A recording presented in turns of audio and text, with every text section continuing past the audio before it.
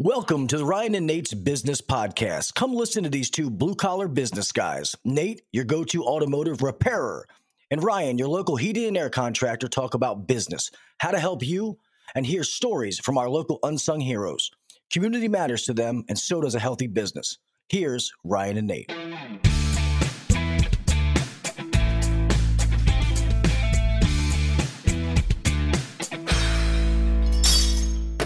Hey everyone, my name is Ryan and we have Jonathan today on the podcast. What's up, Jonathan? Hello, fellas.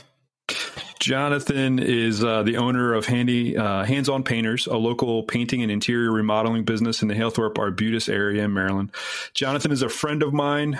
We share a love for bicycles, old trucks, the outdoors, and everything in between. He started this company 25 years ago. And I didn't go over this with you before, Jonathan, but I got this off of your website. So I want to talk a little bit about this. But as far as I understand, if I read it right, you started this company to pay your mom back. Oh, geez. I think we wrote that up 25 years ago. On my first I did my research, man. I went to your website. I was like, I've known this guy for a long time, but I didn't know this story. So we don't have to talk about it, but I put it in here. And so what you guys do, I've seen your work. You make people fall in love with their houses again after you make them beautiful. Thanks for joining us today. You're one of our first people that we're having on the podcast that's a business owner, but that's actually the goal of this whole company. We've done a couple recordings with people, different service providers that we have that we endorse, but the real heart of this podcast is all about local businesses, people that are telling their hero story, hearing about how they started something, and in order to employ people to do their best work. So there's a unique skill set that it takes to run and grow a business. And you've been at this for a while now. So it's one of the reasons why I wanted to have you on. So thanks for joining us. Absolutely. Thanks for having me. Yeah. So tell us a little bit about just your journey so far, like how you got to where it's a big, long story because it's 25 years, but it started with paying your mom back. Yeah. So, that goes back to, I just finished a stint teaching out in New Mexico and I finished up a teaching contract, and a buddy of mine that I went to Towson State University with had suggested that we bike across country and on bicycles. And we were avid mountain bikers at the time and hadn't done a lot of touring or road biking, but I was gung-ho. Saved up a little bit of money, bought a bike and some gear. We headed out on a 77-day journey across the country, just pretty much camping and, in I don't know, side of the road, old Forest Service roads, grab the motel once in a while. But long story short, I came back, couple $1,000s in debt, and I started doing some odd jobs just around the neighborhood. Just for friends, family, neighbors, and had to, pay my mom back for that credit card bill I racked up. So you didn't start out to start this company. You didn't start out with like grand vision. It started slow out of necessity. It sounds like. Well, it was a little bit out of necessity. I was applying the same time to go get my graduate degree in special education at Hopkins. And I had a job lined up with the Kennedy Krieger Institute to work with special needs students. And I had about 3 months to kill before these two adventures into education were about to kick into gear. I had a whole summer. And so doing the odd jobs slowly but surely led to painting. And what I realized very quickly was there are very few younger people back in the mid to late 90s that were going into the painting profession. And I would show up at a old Duron paint store in Wild Lake in Columbia, Maryland. And I was the youngest person by easily 30 to 35 years. Everyone was older. And there was just an endless amount of work. And so from that point on, we I grabbed a buddy I had grown up with in high school who was working at Home Depot, and I asked him to help me, do some jobs. And I got to tell you, we did not know what we were doing. We had no clue. We didn't even know what caulk was. It was hilarious, but we figured it out. And we hired some local high school kids, and then slowly a couple local pros to come on with us. And Hands-On Painters was born in 1997. So a lot of people's story is they start all as a technician of, and I use that term in a generic way. The technician starts all by themselves doing something, but it sounded like you started pretty quickly with hiring people. Yes. There's a lot of labor involved with painting. I mean, painting is 85% of pretty much any project that we do. Where if you're a mechanic, you have, parts are expensive, where you're putting HVAC system, the system's expensive, where painting is extremely labor intensive. I enjoyed working with people. I had a background in experiential education and working with groups. So managing people was already my skill set, jumping into this, and communicating was another skill set that I had. I have a degree in psychology from Towson, and I had a lot of stage time in high school. So being on stage or talking to people or communicating came naturally to me. So I quickly, filled that role and making it rain, per se, selling jobs and gathering people to help paint, and kept on moving forward. Yeah, in my industry, which is heating and air conditioning, most of the time, the best owners are the owners that don't know anything. Not to say you don't know anything about what you're doing, but in my industry in particular, the ones that come from, I was a salesman and I started a HVAC company, are typically wildly more successful because, and I can speak to it for myself, when there's a problem, I know how to fix it, so I can go out there and fix it. But if there's a problem and I don't know how to fix it, well, I have to do the business end of putting the structure in place to be able to fix it. So there's definitely a big difference between, putting structure in place to solve the problem or just being the guy to, go do it. So kudos to you. That makes a ton of sense. My best painters should not be selling. They should not be out there crunching numbers. It's not what they're good at because they don't choose to be good at it. They're not good at it because their brain doesn't work that way. They're very visual. They're very hands-on. To be punny with the name of the company. They're creatives. They're creatives in a way they can look at. If they're doing, a painting or a repair on drywall, or if they're doing some carpentry, they're creative people. And it's almost like, an artist, and they're an artist in their trade. A lot of times that doesn't transmit to someone who communicates well or is great at, figuring out what things cost. And I'm not saying that's impossible, but everyone has, a role. And we try to find good fits for people when they come to the company. Yeah, you've been doing this for a while. So have you run into people in leading them at work where I feel like there's this unsaid expectation that I don't know if it's ever overtly said, but people assume like, oh, those that are doing the technical work, like it's actually like a promotion to move up into management and to move up into sales and then to move up into being an owner of a company. And I guess there is some sort of in some sense, there is a bit of a hierarchy, but sometimes what I think I hear you saying is that people have a skill set that fits something.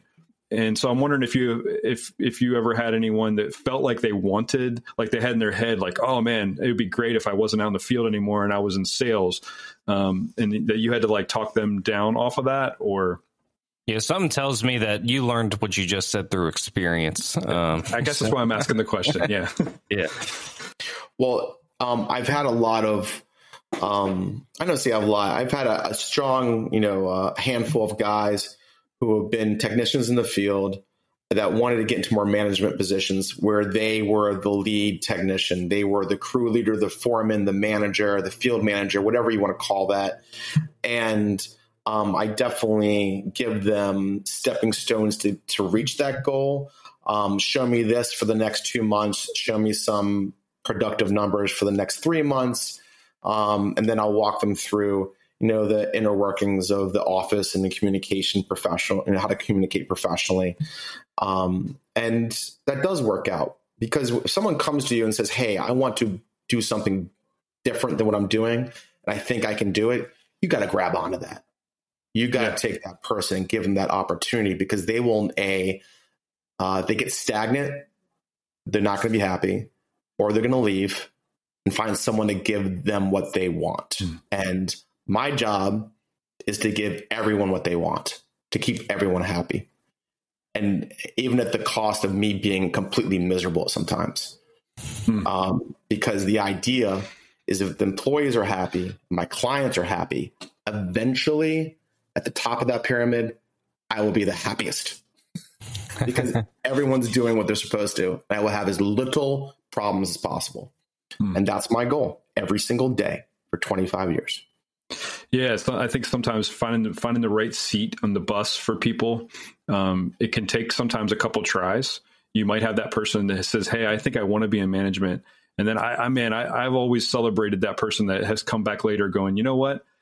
Actually, I would actually rather continue to work with my hands. And, for me, I'm coming from the automotive industry. So, I want to go back and turn in wrenches. I have a lot of respect for that. Or you see that person flourish, and they took all those stepping stones. They took your advice and they moved forward, and they took. It's a whole new skill set to be able to manage, to be able to lead, to be able to communicate, and you're not judged. Your productivity isn't judged just by the amount of work that you turn out. It's a little more intangible. You're judged by the way you can create a team at that point when you start to manage. Sure. It's, I also find, I have a pretty good memory, and it's very difficult as a business owner to always be the cheerleader or make the right positive decision, or even just answer someone's question in the right tone of voice. You have to turn off a lot of things that are peripheral come into your day that could persuade you to do the wrong thing or make the wrong decision. One instance, a young painter who had been with us for only maybe about half a year, and we were just coming out of the winter months, and I wasn't ready to give raises to the company for another month or two as we got into our busy season in spring, where I try to give raises out for retention purposes. And this young painter came to me, and he's like, I need more money. And I'm like, oh, buddy, not now. It's 2 months early. I'm not giving any raises out. And I just stopped there.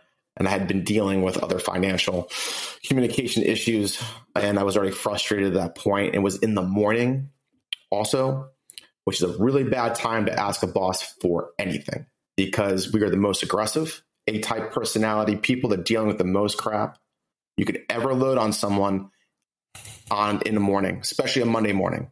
So it was a very young decision for him to come up and ask me for a raise on a Monday morning. But at the same time, I wish I had a little bit more emotional intelligence to come back and give him a different answer, a different way, because he did leave us and I really needed him. It did not work out well for me. Yeah, no, that's good. It's good on your part as well to realize that. Is that how long ago was that? I imagine you've grown since then. Oh God, it wasn't that long ago. I want to say, I think that was just right after COVID. So we're going just to winter of 2021.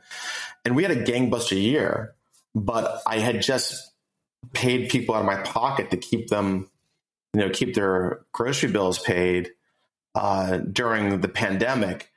And I just didn't have it, the bandwidth to look into 2021 positively. And we really needed people. but I should have given the kid the raise. Looking back, he had me. Well, that also says something. I thought you were going to say 10 years ago or 15 years ago, but it also says something about you after doing business for 25 years. And, I don't know how you did that, because I know you're only like 35 years old, but, but to still be learning and still be growing and being able to like humbly say like, yeah, I could have handled that better. That's a hallmark of a business owner that's doing well is the ability to learn along the way. And it's sometimes hard to learn from the interactions with immature employees as well, to own your part of it. Well, the older you get, the more camp counselor you become. Everyone's getting a lot younger coming into the company, and you're just getting older. Okay. And I've sometimes described it as being a parent, but I think the camp counselor is probably a little more accurate. Yeah, it could go both ways. Parent, camp counselor. Another thing is, when you have sometimes I've had 3 great employees just leave Hands-On Painters, start their own companies and be competitors, which is going to happen. And, I found that there's some I can kind of persuade not to go off on their own and stay with us. But the ones I can't, I keep relationships with and try to make them friendly competitors that we can trade work back and forth with moving forward. Because if they're going to be entrepreneurial, I'm never going to keep them underneath our wings, and I got to let them go. But I want to be like, hey, I've got a job that doesn't fit our bill, but I think it's good for you. Here's that lead. And I want them to turn around and say the same thing to us moving forward. They might have a job that's too big, or they want to partner with us, or they just want to give to us because we gave them some other jobs. So I've been very aware that as businesses mature and people mature, you have to be open to that and not try to fight it, because you can't control everything. It's difficult to control everything. You're going to lose that game. A fish doesn't know that it's in water. And, when you're a younger business owner 25 years ago, compared to now, what is the water that you live in? What is the lens? I mean, people probably come up to you and present a big problem, but like to you, your heart rate doesn't even spike a little bit because of how many years you've had in the business. You've heard everything by now. I guess what I'm asking is, what's next? You've heard all the problems. You've gone through all the employees. You've created a good business structure. What's next for you? Good question. I've thought about this a lot, and next doesn't have to be business driven.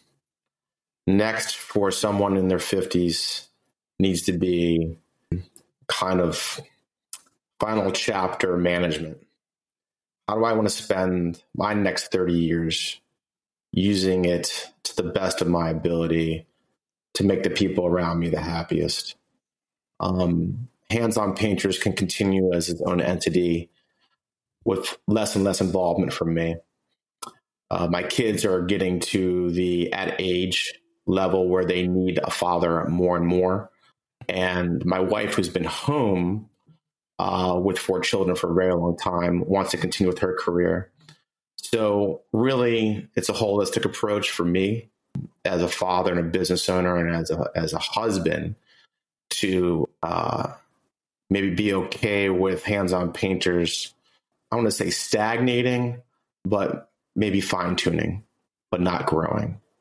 Kind of accepting that I'm happy where we are now, and the energies that I have left and time I have left need to be dedicated to other resources that need me the most.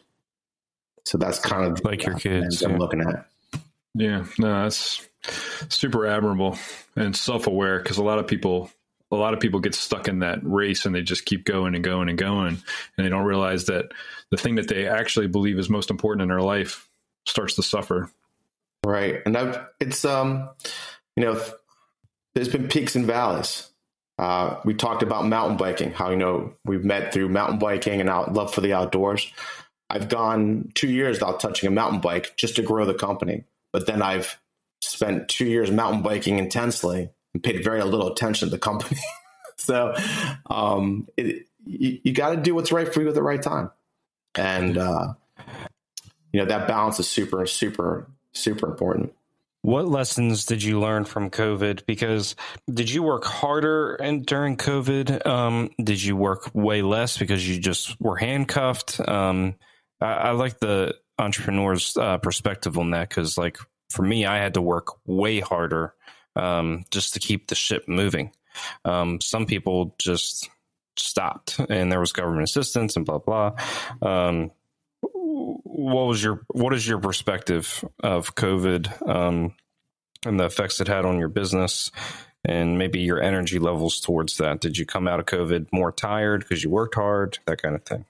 I mean, COVID was definitely a curveball for everyone. My little company, we had to retool, we had to retrain. We ended up losing some key staff, a logistics coordinator, back office manager, and eventually a third business partner that we had, directly and indirectly because of COVID.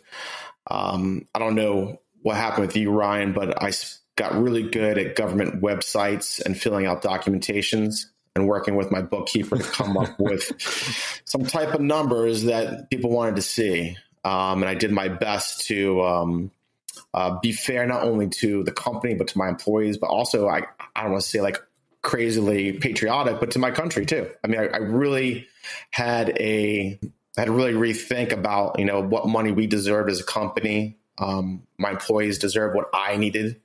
That took a lot of work.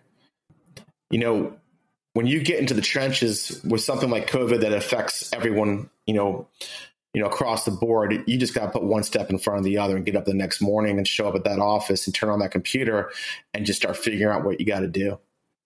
That's what we did, and it worked out for us. I've been through 2 major recessions in my life, a pandemic, a tech crash, 2 housing market crashes. I feel like I'm pretty good. I think I got enough crashes and turmoil in the last 27 years, actually, at doing this. But we downsized, we fine-tuned, we're more profitable as a smaller company. We eliminated, I wouldn't call waste, but we eliminated certain systems that were for a company that was going to grow exponentially over time. And because we weren't going to need those systems anymore. And our life got very simple. Almost a little boring right now, to be honest with you. Well, boring's good, because it sounds like boring is where you want to be, so you can spend more time other places. Just absolutely. Earlier when we were talking, we talked about itemization. I think that's one thing you do really well. You know your numbers well. That is one of the praises the contractors had for us. I didn't know Jonathan ahead of time of this podcast, but when I popped on, I was like, oh, I know you, because I bidded a heating and air conditioning project, and you were bidding the painting project of the house that burned down in Catonsville. And the praise the contractor had for you was you knew your numbers very well and that you're not afraid to itemize things. So I think there's some real value in that, because a lot of people get offended when they say, hey, can you break this down for me? How do you break it down? Why do you break it down? And do you think that helps make you different? When I walk into an estimate, I listen a lot to the client. I won't write a single note until I have them show me pretty much everything they need to show me and tell me everything they want, they want to tell me. And then once that's exasperated, I'll start asking my questions, and I'll try to dig a little deeper into their project that maybe some other contractors might not jump into, or painting contractors. And this will allow me to give them options. So if someone has a $3,000 budget, but they have $6,000 taste, I can explain to them in detail the difference between the $3,000 and the $6,000, exactly what they're going to get for that. And then they can have an a la carte menu in front of them on their screen, printed estimate, and they can just cross off what they don't want and keep what they do want. It also makes it very efficient for us in the office. If I've itemized and given them all the information they need, then when they come back with their wish list on that menu I've supplied to them, they can just literally cross off what they want, make their own number. We confirm it, contract set, ready to roll. Guys are rolling in the trucks, showing up at their house to do the work. It's quicker, it's efficient, and it leaves a lot less gray area for assumption and questioning. Do your competitors do that, itemize things, or is it mainly something that makes you different? So my top 5 competitors probably itemize pretty well. I know them. A lot of them are friendly competitors I got to lunch with. We use the same QuickBooks programs. We use the same kind of estimating tools. We've been around a long time. I'm sure they're very good at itemizing. What we have done, though, I have literally 27 years of estimates in a file and in hard copies and project folders. So it's nice. I can go back. If you painted your house 15 years ago and you're trying to figure out that Wedgwood blue that you use in your dining room, I got it. I got that file and I can grab it. Might take a little digging, but I'll get it. And that's one thing that kind of makes me happy when people call back and they're looking for something. I'm like, I'll find it for you. Don't worry. I know you threw that can away. I got you. And talk about the friendly competitor thing, because I do the same thing. I have friendly competitors as well, and I think it's very valuable. I have not so friendly competitors as well. But tell me about that friendly, what that relationship looks like, maybe how it got started. Well, a friendly competitor is someone that's probably I don't want to say of equal size company, but someone who understands that you're going to exist in the same space, so it's better to coexist. I have competitors that we can share employees. If one guy's slow, one guy's busy, with the respect that employee comes back to the initial employer after that time frame. We've given jobs to each other. The best thing is to go out to lunch with a friendly competitor and just have someone to debrief with, because there are very few painting contractors in my world. There's a million lawyers. There's a ton of doctors. There's teachers everywhere. But I got to tell you, there might be 3 painting contractors, and one in particular that I can say we have the same life, and we can just kind of just let it all out and really get it, be like, the good, the bad, the ugly, and it feels good that know someone is experiencing the same life that you are. So that's the best part of it. A good lunch and a lot of talking. Yeah, that's huge. That's huge in any local business, to be able to have the confidence to say, I'm going to explore a friendship with you. I'm not going to feel threatened by you. In automotive, like I love being able to pick up the phone and call the guy, 10 miles down the road and say, hey, there's a tool that I need that I know that you have. Can I come borrow it? And sure. Yeah. Come on down and borrow that tool. And then when we got too busy, we could send work their way, or when in order to have good company culture, there was a couple of years in our business where we just closed down for a whole week to let everyone go take vacation at the same time.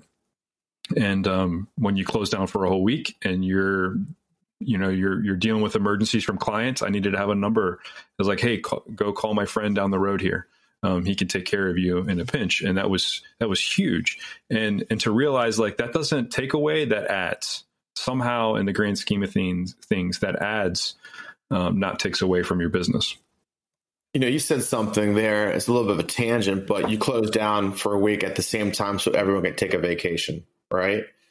I call that the Chick-fil-A effect, because Chick-fil-A closes down every Sunday, no matter what. Yeah. It is for religious purposes, supposedly, but for whatever reason they do it, I think it's great.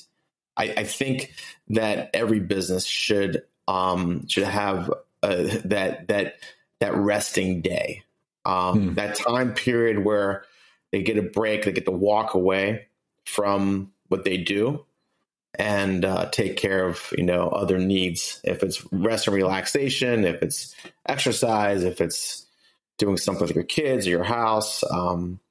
So I give you a lot of kudos for having a full shutdown week. And that's something I've always wanted to do. Christmas to New Year's has always been the week I've always wanted to do it, but we always had these facilities that needed to be painted because they're shut down also. There's a positive and negative to it, right? Some employees are like, don't tell me what week I want to take my vacation.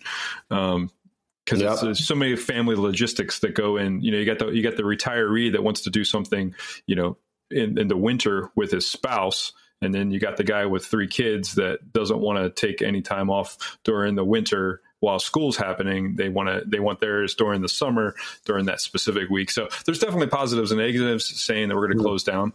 I think actually when we were bigger and better systems in place, it was just great to give people vacation to use it how you wanted to. As long as you got to get those people that you have to encourage to take that time though, because what you said is really important. When you take that time, however it is, whether it's a week vacation or it's time off, it sharpens you and actually makes the company better. But then you have those employees that actually need to be encouraged to take the time off because it will make them better, it will sharpen them, and it will help the overall company.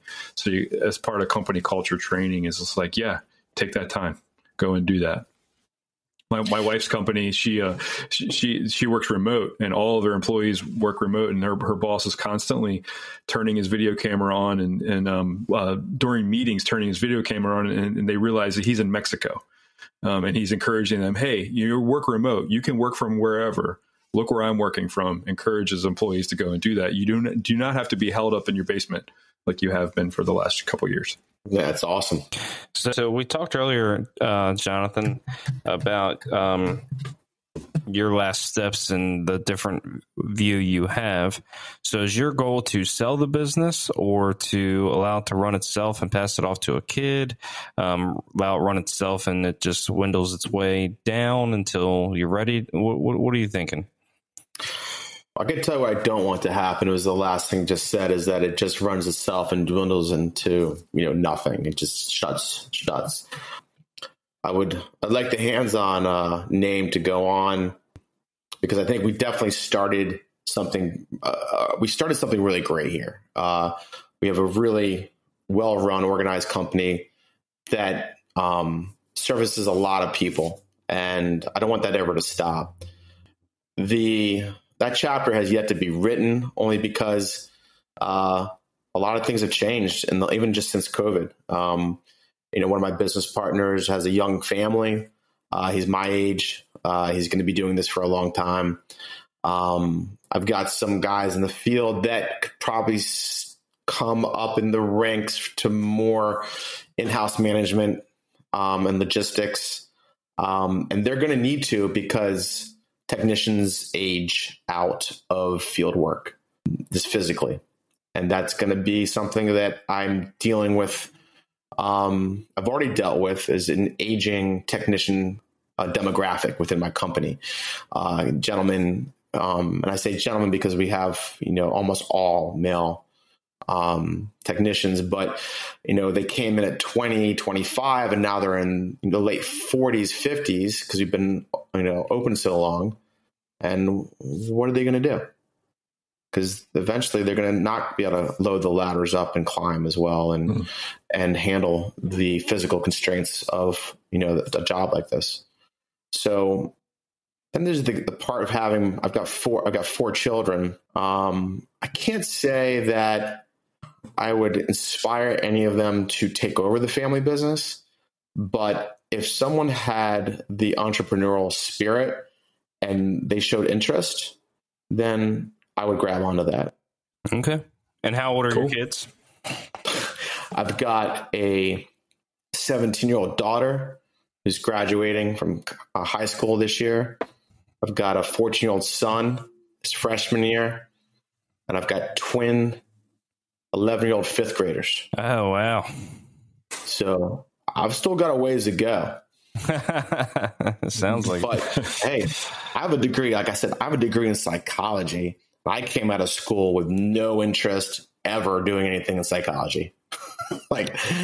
Teaching.